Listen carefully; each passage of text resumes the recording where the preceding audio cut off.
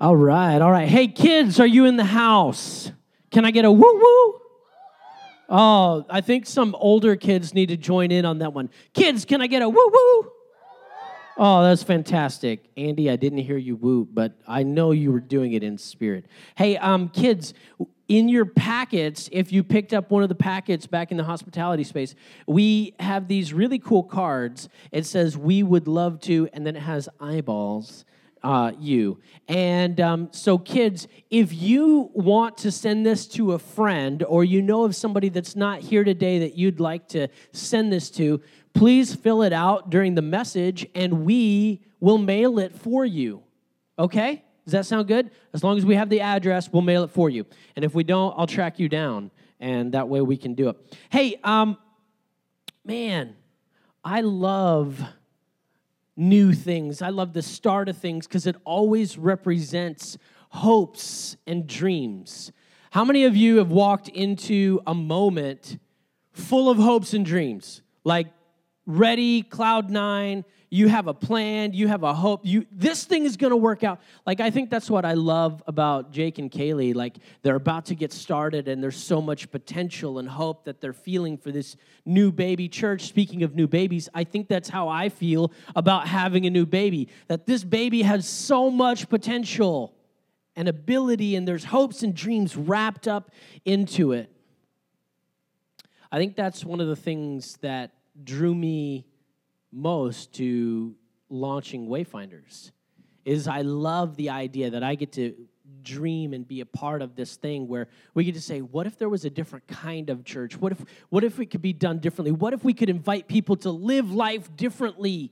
And, this week I got to meet with the Kyle City planners. And in a presentation, I learned that we just crossed 46,000 people and that the growth and infrastructure over the next 20 years is going to take us to 150,000 people if it all stays the way that it is.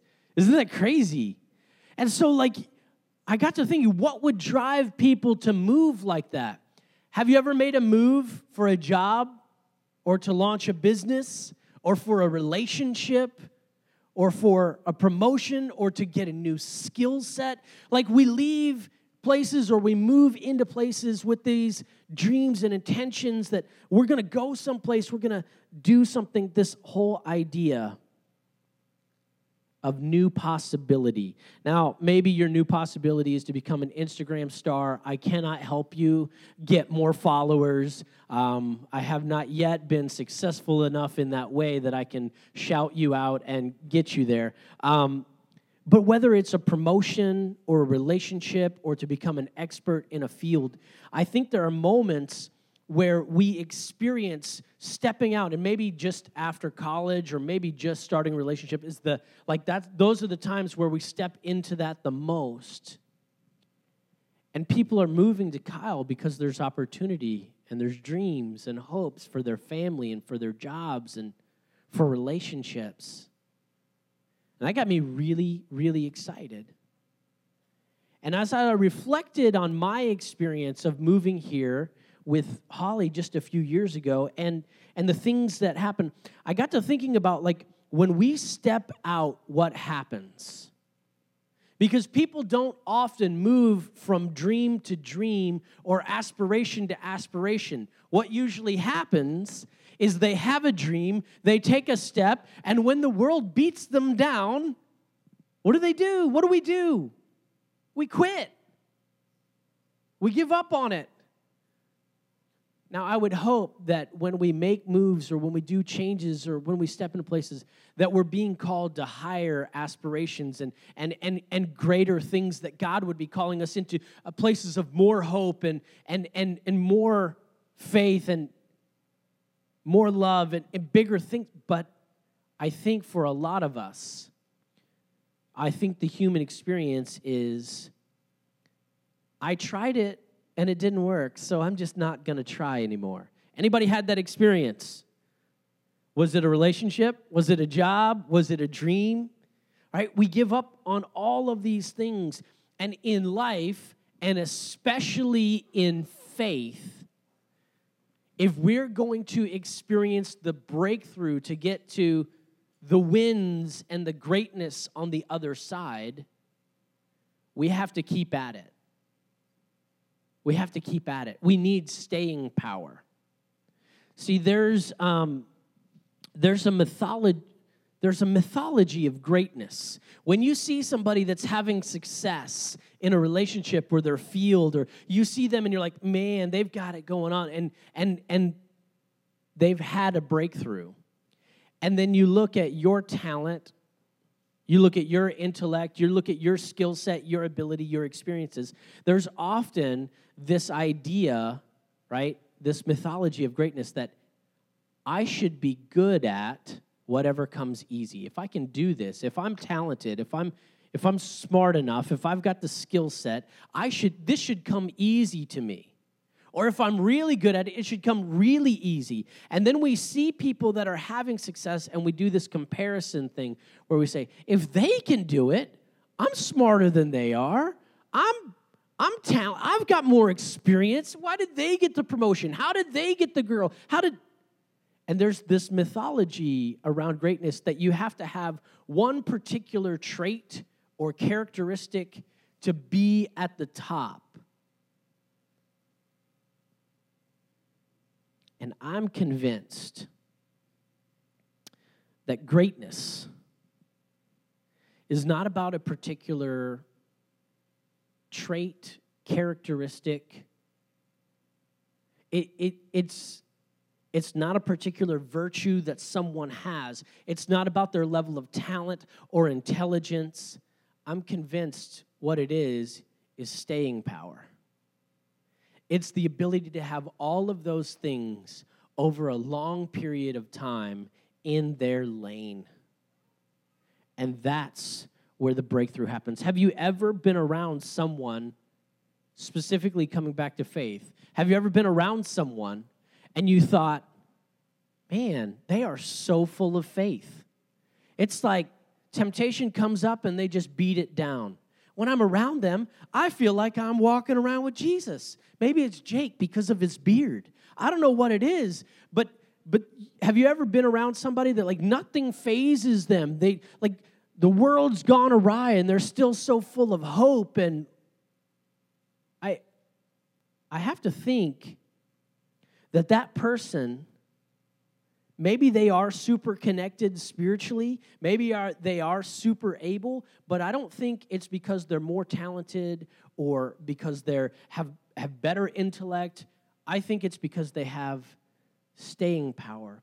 And if we are going to experience breakthrough, we have to stay on our path.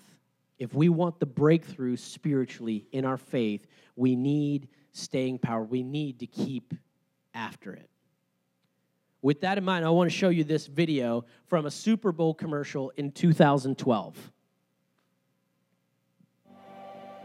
8, 7, 6, 5, 4, You guys ready? 3, 2, green light.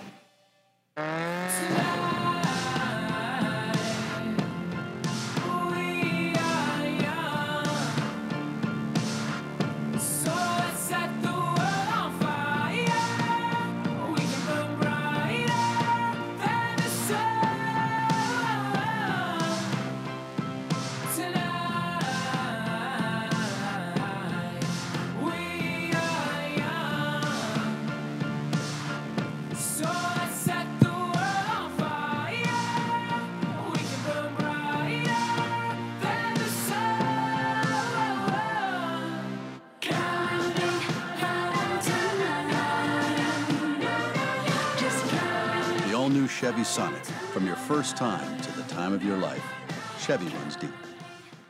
So I don't know if you're a fan of the Chevy Sonic, but Chevy confirmed that the Sonic did not make as much money as that song did. And this commercial propelled the band Fun to national spotlight. And that song tonight, along with a couple of other songs on their second album, which was the album that this is from, stayed at number 1 or in the top 10 of the Billboard 100 list for a year. Now, You could argue that the soundtrack to that commercial made the band famous overnight. You could argue that. But what you don't realize is not only was that their second album, they had already had another album on that, but the lead singer and main instigator of the band was in a former band, a duo called The Format, which was signed to a major record label and toured the country for 8 years before they split up and the lead became part of Fun. The backup band was a band called Steel Train, which was a national indie darling that also toured the country for 10 years. So, where was the breakthrough? Was it the commercial?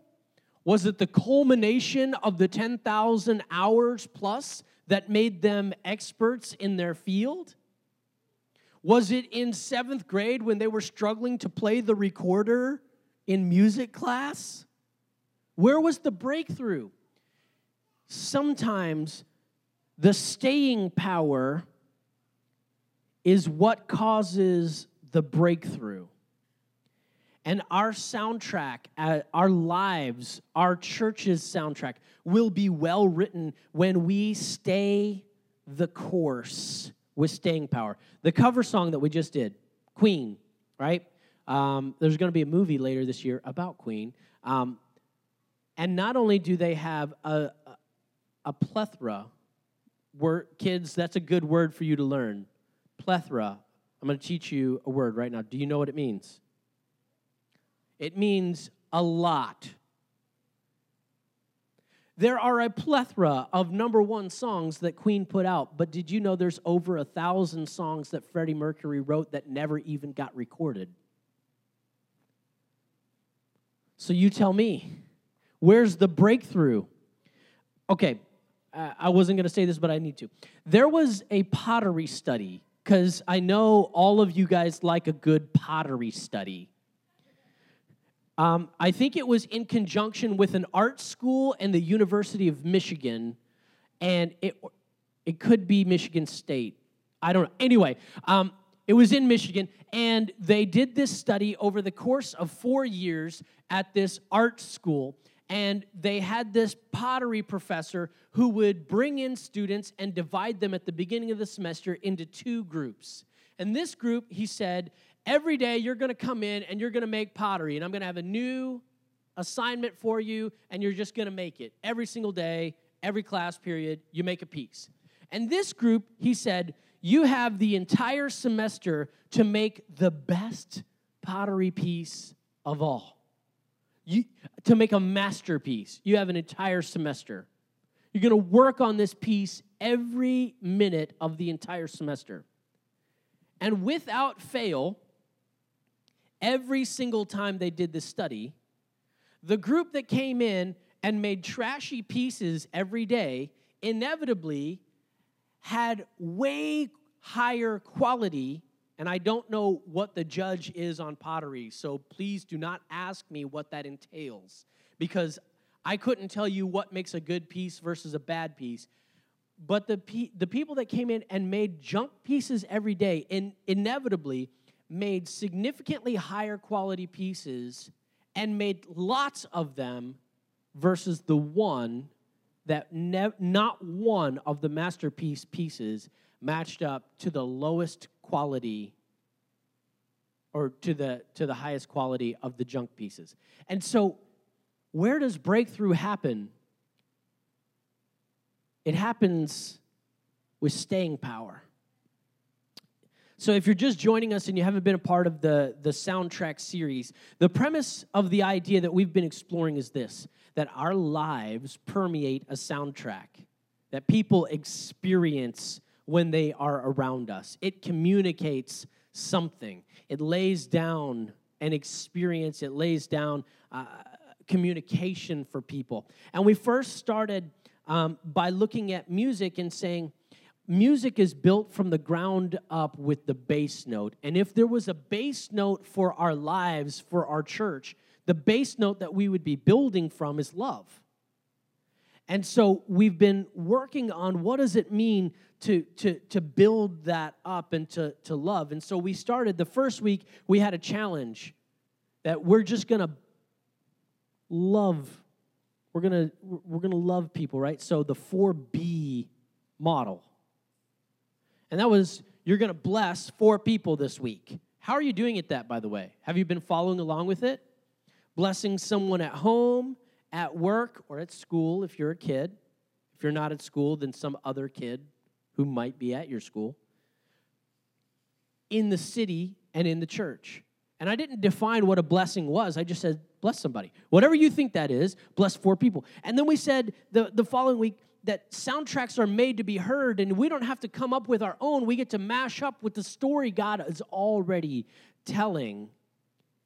And then we challenged everybody to the 3 E's, which is you got to eat with somebody, because when you're at the table, you're fully accepting and your soundtrack gets heard, right? Because you're together. And so you were supposed to eat with someone from church, from the community at large, and someone potluck. How are you doing with that? Maybe the blessing and the eating could happen together. Oh, shocker. Okay.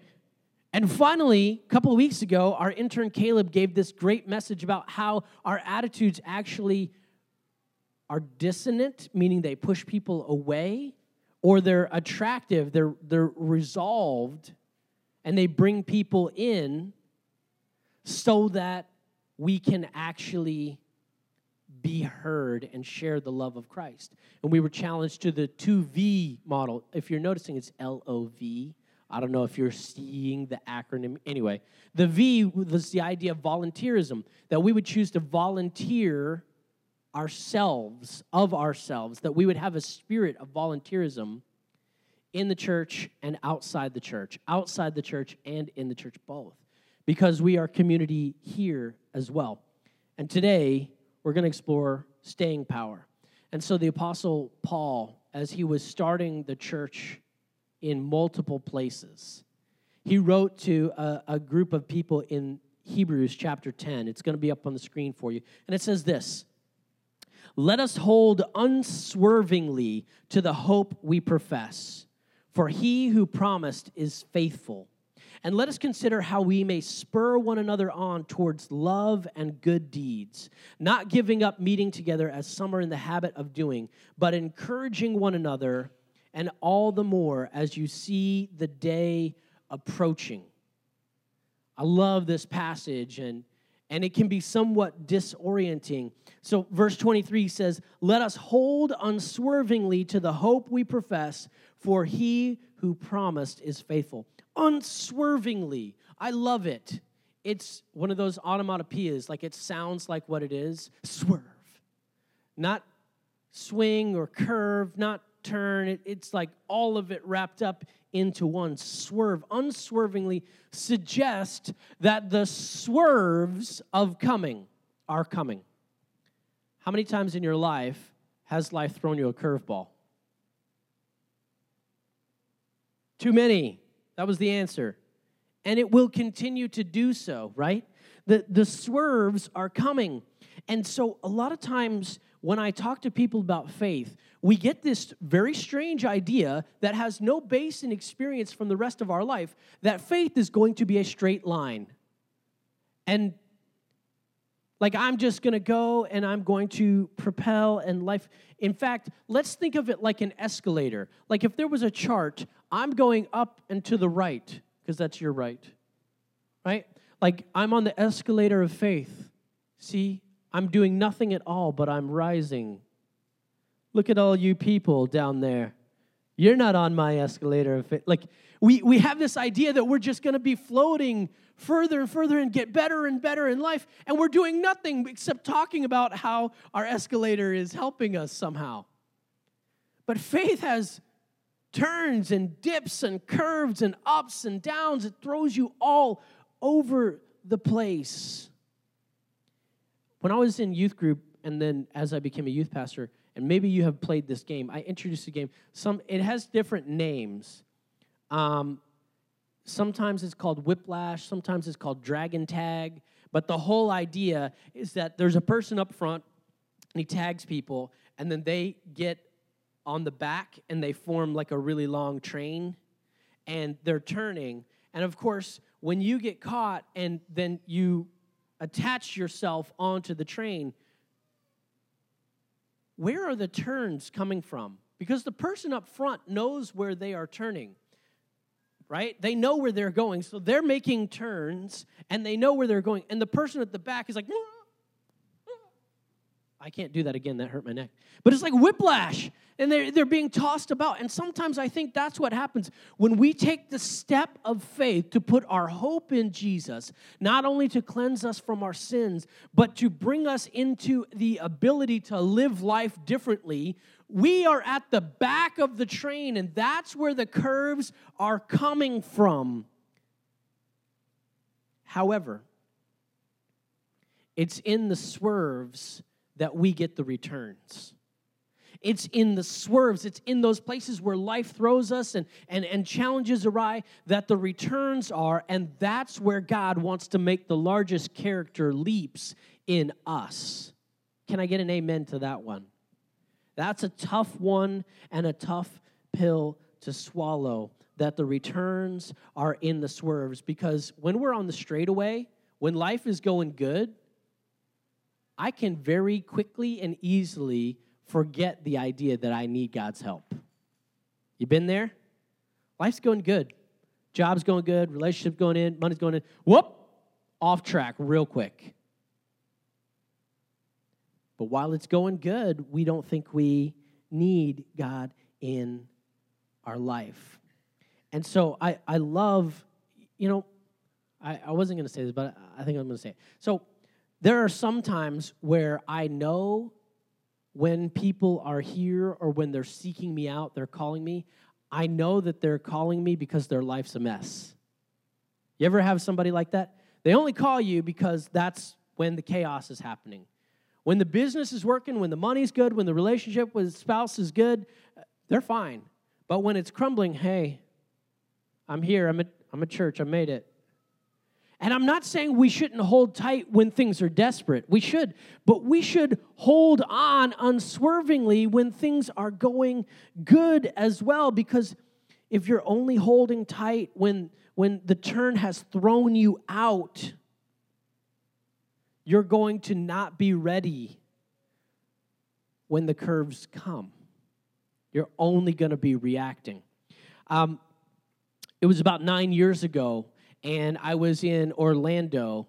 It's a whole other country in Florida, and it's a very, very strange, worldly place. And I was at a conference with churches from around the world, and there were thousands of people there. And my parents, who were missionaries in Ethiopia at the time, had come, and I was there. I was representing my church, and we were at this conference together. And it was like a 9-day conference, but there was a day where I had off with no responsibility, and my parents had off with no responsibility, and their friends from Ethiopia had no responsibility. And so we decided, while they're in a whole other country in the United States, that we would expose them to American culture. And so we took this, let me give you the idea. There's me, my mom, okay? Awais, his name is Awais Ali. He's Somalian, but married an American lady, and so he's kind of like American. And then we have Mulu, a lady, and her husband. It's like Aramaeus, but it's Ermaeus. Everybody say that, Ermaeus. Okay, anyway, Mulu and Ermaeus had never been outside of the continent of Africa. They'd been to other countries, but always in Africa. And so they're in Orlando, and we think, what better than to take them to SeaWorld? Because they could see all the animals and the shows. And it's not really threatening, and it's not as crowded as Disney, and so it'll be great. So we take them to SeaWorld, and we get into SeaWorld, and we got there early, and we're seeing all the exhibits, and now these people had never seen any kind of ride or been on any kind of experience. And so Ermaeus is more than afraid of anything fast-moving, okay? When you think about the culture that he comes from, that's rightly so. So anything fast-moving, he's out on. Mulu's kind of there. She's kind of talkative, chatty, she's taking it all in. Awais is game on, let's do it. And so we do the Shamu shows, and we do the different exhibits with the aquariums, and Awis is like, hey, let's get him on a ride. And I'm like, well, I kind of want to do the manta ride. And if you don't know anything about SeaWorld, the manta ride is the fastest roller coaster in SeaWorld history, where you sit in this thing, and it's like and then it takes you from standing, and the platform drops away, and it rotates you up to where you are now floating like a little kid doing Superman. And so we decide that we're going to take Ermaeus and Mulu to the manta exhibit. We called it an exhibit because, and so and they have these tanks along the way where you get to touch the rays, and they've got these fish tanks full of stuff, and of course, Ermaeus is making sure to not touch any animal that looks dangerous of any kind, and he starts hearing this thing, like, what's that thing? Oh, well, when you get inside the exhibit, they take you in a little car so you can see from above the sea below. And so we finally get it, and you walk through this passageway into the little building platform, and he's like, yeah, you just sit there. And so we sit down, and they strap in, and then the floor goes away, and he's freaking out now. And so the swing's up, and I'm like, oh, it's normal, it's so you can see down. And then the chuk. I'm like, oh, you'll love it, it'll be great. And then the roller coaster drops, and what happens was just the best time for me and Awis ever. Mulu, you could hear the entire time doing this, like just screaming and then hysteria. Screaming and hysteria. And Ermaeus, on the other hand, it was like, have you ever seen somebody where they're screaming but there's no volume? Like, when he hit that first drop, and that was as far as it went.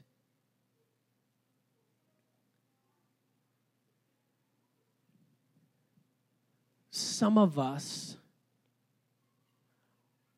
are full of fear and hysteria in the drops and the turns and the curves of life. And some of us are full-on paralyzed.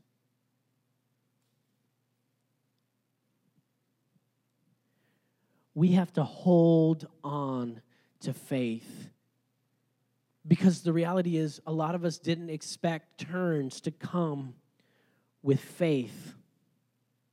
Faith is not a kiddie ride. It is an intense adventure. And it will take you to heights of which you could never get to. And it will take you through experiences through which you would never get to. And by the way, the more trust, the more hope, the more faith, the more intense the curves. And so when Holly and I moved here to launch a church, by the way, I don't know how to launch a church. This just kind of happened, right? And so we're trusting that God's going to be doing something. And now look at all of you today, right? This is amazing. But we're not even to sustainability as a church yet, and I want to get there. I want to double in size. I want to see people's hearts unleashed. I want to see addictions broken and marriages restored. And if we don't have the staying power, then the soundtrack that God has given us to have as a church is going to fall flat, because we'll be paralyzed by the fear. We'll be stuck in our anxiety. And so our job is to hold on for the adventure, because God has the soundtrack that I think is an epic ballad, a story of what He is doing in us and through us that is for the world. If you were looking for a boring straight line, that's not what faith is. So we're going to hold on to hope, because the return is in the curves, and that's where we get transformed. We're also going to lean in. And I love this. Verse 24 says, let us consider how we may spur one another on towards love and good deeds, love and service. Does that sound familiar? Does this sound like a Wayfinder's record player just being scratched over and over and over again? See, so many people come into the church and they're asking this question. Are you going to love me and are you going to serve me? Are you going to love me and are you going to serve? How many of you have asked that question? Are you going to love me? Are you going to serve me? To somebody at some point in your life, to a relationship, to the church? And here's the deal. With people that are exploring faith, they're asking this question because they're testing, is faith real? Are people of the church going to love me, accept me, and serve me? But then after you've been in the faith for a while, and this is the kicker, as a pastor, when I hear people come into the church and say, well, I'm looking for a church that serves my needs, that meets my needs, they're still asking, are you going to love me and serve me? Which is not really a bad question, but how does Paul phrase this? He says, how we may spur one another on. Everybody say spur. It's an active word, not a piece of jewelry on your boot. It's an active word, how we are going to push each other into love and service. You know what he's saying? He's doing the whole Bobby Kennedy thing. Ask not what your country can do for you, but ask what you can do for your country. I don't know. Did I mess it up? John Kennedy? So, sorry, whatever. Close enough. But this whole idea, there's an inversion principle. He says, he essentially says this. You got to pour out what you want poured in. Everybody say that. You got to pour out what you want poured in. That doesn't make sense that you have to give away what you don't have, but you have to pour out what you don't yet. You have to pour out what you want poured in. If you're thinking, no one loves me and no one serves me, is there a chance that you are not loving and serving anyone? I'm just asking that question. I'm not condemning it. I'm simply saying, ask the question. If no one is loving and serving you, are you actively loving and serving someone else? Have you ever been told to love and serve by someone who is not loving and serving? They're sitting up at the desk with their boots up. Go! Love, serve! Do this for me. It doesn't come across well, does it? If you want to inspire other people towards love and service, if you want to inspire people to love first, you got to be a love first person. That's simply the way that it works. And maybe you're saying, I would if I could just find some lovable people. Now, we talked about that in a different message, and there is challenges to this. If you ever see somebody and their life is full of love and service and hope, and you think, man, I just want to be their friend. Guess what? They don't need you as their friend. They've already got enough friends, because when you are loving and serving, you become a magnet for people. They've already got enough friends. And so, let's do this one. You ever been around somebody who's loving and serving when you don't want to? Is it not the most irritating thing of all time? Like, they're just after it. And so Holly and I, we meet people, and Holly's like, well, how can we serve them? How can we love them? And I'm like, Holly, we don't need to love and serve right now. We need to like and hang. Can we just like and hang, not love and serve? We just stay here and hang, like and hang. But she wants to love and serve. And so sometimes when I don't want to do that, when I don't feel like that, it becomes irritating. And I'm thinking, okay, if you want to love and serve somebody, how about you love and serve me? I'm right here. Come on. And because you guys never do that. Come on. Right? We do that. Sometimes the barometer for the relationship is, what are you giving to me? How are you loving and serving me? I've been around people, and the excuses that come out of my mouth because I don't want to love and serve would shock you. I'm busy. I got this thing. I can't do that. No, that's not really my calling. Like, throw the God card up there, right? Seriously? We make excuses. And we can so easily make the soundtrack of relationships based on how do they love and serve me. I've never seen someone end a dating relationship or a marriage because they love and served too much. I'm sorry, we're going to need to break up because you love and serve me too much. Your loving is unconditional. You seem to find ways to go above and beyond. When I come home at the end of the day after a hard day work, when I have an interaction that's negative, you're there to lift me up. I'm sorry, this is just not for me. And maybe it does happen, but it sounds kind of ludicrous. Like you think about employment, right? Like no employer says, I'm sorry, you're too loving and serving. Not only do you do all the work I assign you with excellence, but you go above and beyond and you start helping people with their jobs too. We can't be having that. You're bringing down morale for everybody else. Really? Those are the people you want. But here's the thing. I've been around people that are loving and serving, and I had to leave because my heart was feeling bad because I felt obligated, right? They were doing so well. It made me feel so small. I felt obligated to do it, and so I just had to leave. That's a condition of my heart, not theirs. Wayfinders has to be a place where our soundtrack is always love first, not just because it's what we do. It's because we will grow our community and we will invite people in to love first, and what will happen is we will spur each other on, and when I don't feel like loving and serving, when I'm around you, you will inspire me, and when I'm around you, I will inspire you, and we will spur each other on towards love and good deeds. Now, what does love and serving look like? Can we dictate that? No. Because if you're going to love someone and you tell them how you're going to love someone, that doesn't work, right? When you love and serve, you're asking, what makes sense to love and serve that person? Let's ask them. Let's find out. Let's do something meaningful. Let's create. And so you're not saying, this is how you're going to be loved and like it. So we're going to spur each other on into that. We're going to lean in. We're going to lean in. We're going to hold on. We're going to lean in. Finally, we're going to stay close.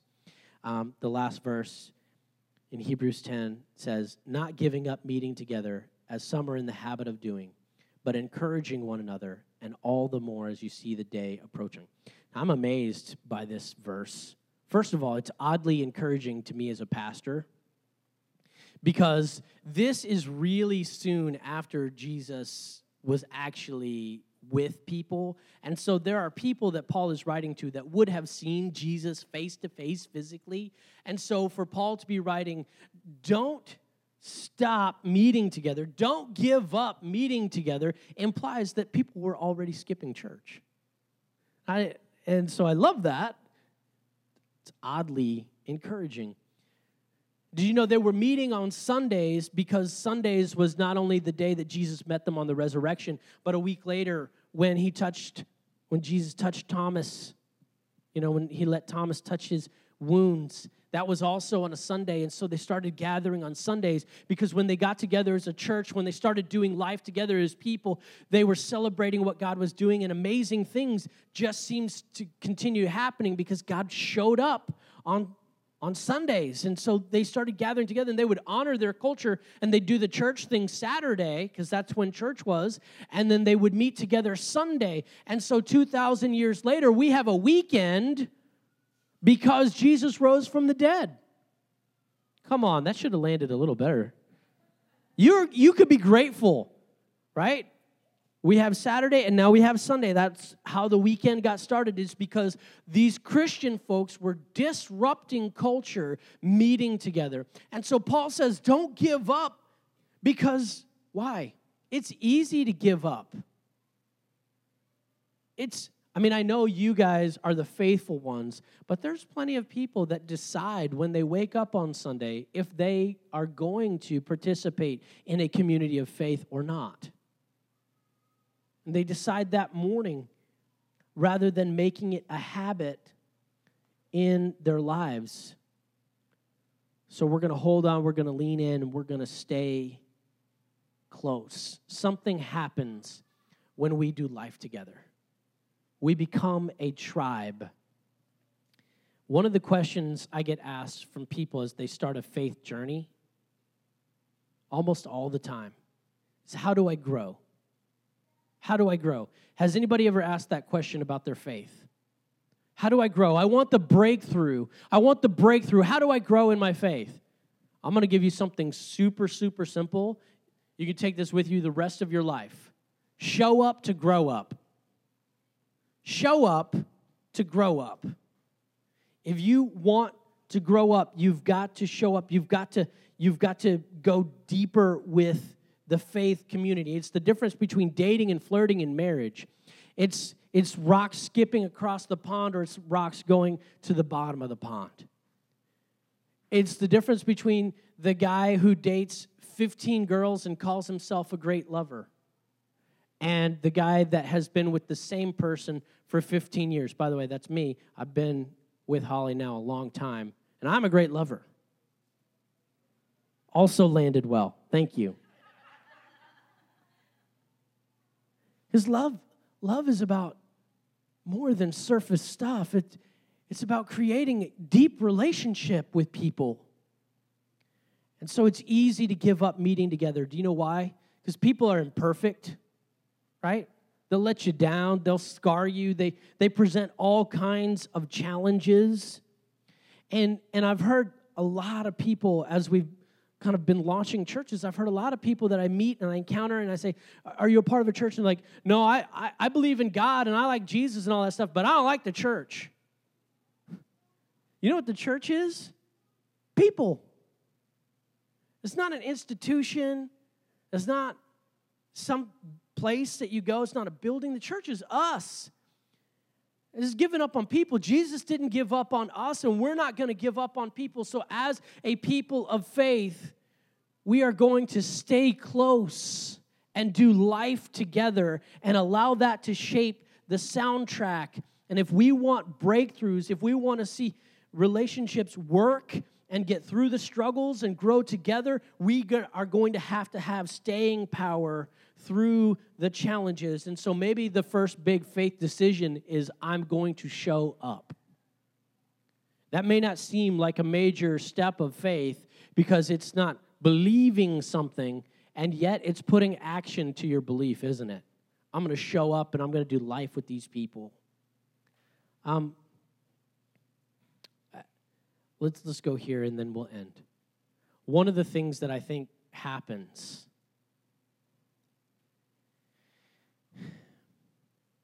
you ever see the movie Lion King? There's this line that Pumbaa or Timon, I can't remember which one is which, says, when the world turns your back on you, you turn your back on the world. And there isn't a worse philosophy to live by than that philosophy. And in the movie, his realization is, I can't turn my back on my friends. And our philosophy of life coming from the Scripture is just this, that we will not give up meeting together. That staying together leads to the breakthroughs. And we have this sense, I think, as people, that when someone hurts us or scars us or there's a challenge that comes up, we're just going to run from it and do isolation. And that creates a self-made prison rather than leading to a breakthrough, rather than leading to healing, rather than leading to a faith that is more connected to God. It isolates us and sends us packing the other direction. So we're not going to disconnect from people because of the pain of rejection. Now, you might be saying, that's great and well for you because you're an extrovert, Todd, and I am an introvert. Well, I want to have you guys know something about me. I am both. I'm not a good extrovert, and I'm not a good introvert. I'm neither one well. I'm a sad concoction because when I am too extroverted, I think I got to get away from here. I can't even think anymore. I don't know who I am. And when I'm all by myself, I keep thinking, I'm not with people. I'm not doing my job. I'm not. And do you know what? It doesn't matter if we're extroverted or introverted. What matters is that we commit into a community. And maybe your part in the church community looks very different with these 3 people than it does with those 70 people, than it does with the 100 people. Obviously. But we're going to stay close. When you want to avoid people the most, that's usually the indicator that you need to cut open and let people in. And maybe it's not a lot of people, but somebody. Because when we do life together, we become a tribe. And that is when the soundtrack finally hits home. So let's finish with this. You have in your seat an album cover. It is a paper album cover, because we're in soundtrack and the imagery has been an LP. And what you have in there is a cover for an album. Now, it's paper so that you can write on it. And what I'd like you to do, if we're going to have well-worn, deep relationships because of staying power, if we're going to be the type of people that when you're deflated, we're going to lift each other up. When you're going through it, we're going to lift each other up. When you are going through challenges, we're going to do it together. We're going to inspire each other. We're going to love first and then do life together. If we're going to do that as a soundtrack of the church and become a tribe, not only will all of our lives move forward, but the church won't stay just like it is, right? Because faith is not a straight line. Your experience today is not what faith is going to bring 6 months from now, a year from now, 3 years from now. Your experience today is not what it's going to be when there's 200 people in the room or 150 people in the room. It will change. But here's what we know. If we get these foundational things now, the breakthrough in the church, in our community, getting to sustainability, getting to more multiplication, the breakthrough for you personally, that thing that you're struggling with, that fear that has maybe paralyzed you because of the drop, whatever those are, those can be worked through because we have staying power and you're not in it alone. When did the artist have a breakthrough? Was it on the commercial? Was it in 7th grade? Was it the years touring?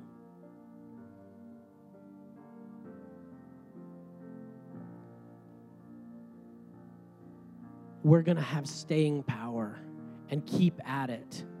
And the thousands of songs that never actually get published will be the bedrock of the ones that make hits and resonate in people's lives because we as a tribe have committed to love first and do life together in our everyday rhythms. And if you haven't figured it out, that's how we're ending love. We're going to live a life as a blessing with 4 B's. We're going to be observable and allow people into our everyday occurrences. We're going to eat with people. We're going to be people of volunteers, and we're going to love and serve. But primarily, we're going to do this every day. It's not a flash in the pan. It's not a, yay, we've got this coming, and then give up on the dreams. When things don't work out, we're going to have the staying power. Because what I want for your faith and your life and what I want for Wayfinders is a breakthrough. Because on the other side of that, God has something for you. So they're going to sing a song, and while they're singing a song, I would invite you to write down on your album cover there, where do you need a breakthrough? Claim it in writing. Where do you need a breakthrough? And then name your fears. Name those swerves. And that's your prayer. God, this is where I need the breakthrough. And I'm going to stay the course. And then throughout this week, you're going to let somebody in on where you need that breakthrough. Because we're going to do this together. So they're going to sing, and while they sing, you can stand and sing, you can write, but I invite you to just step into that.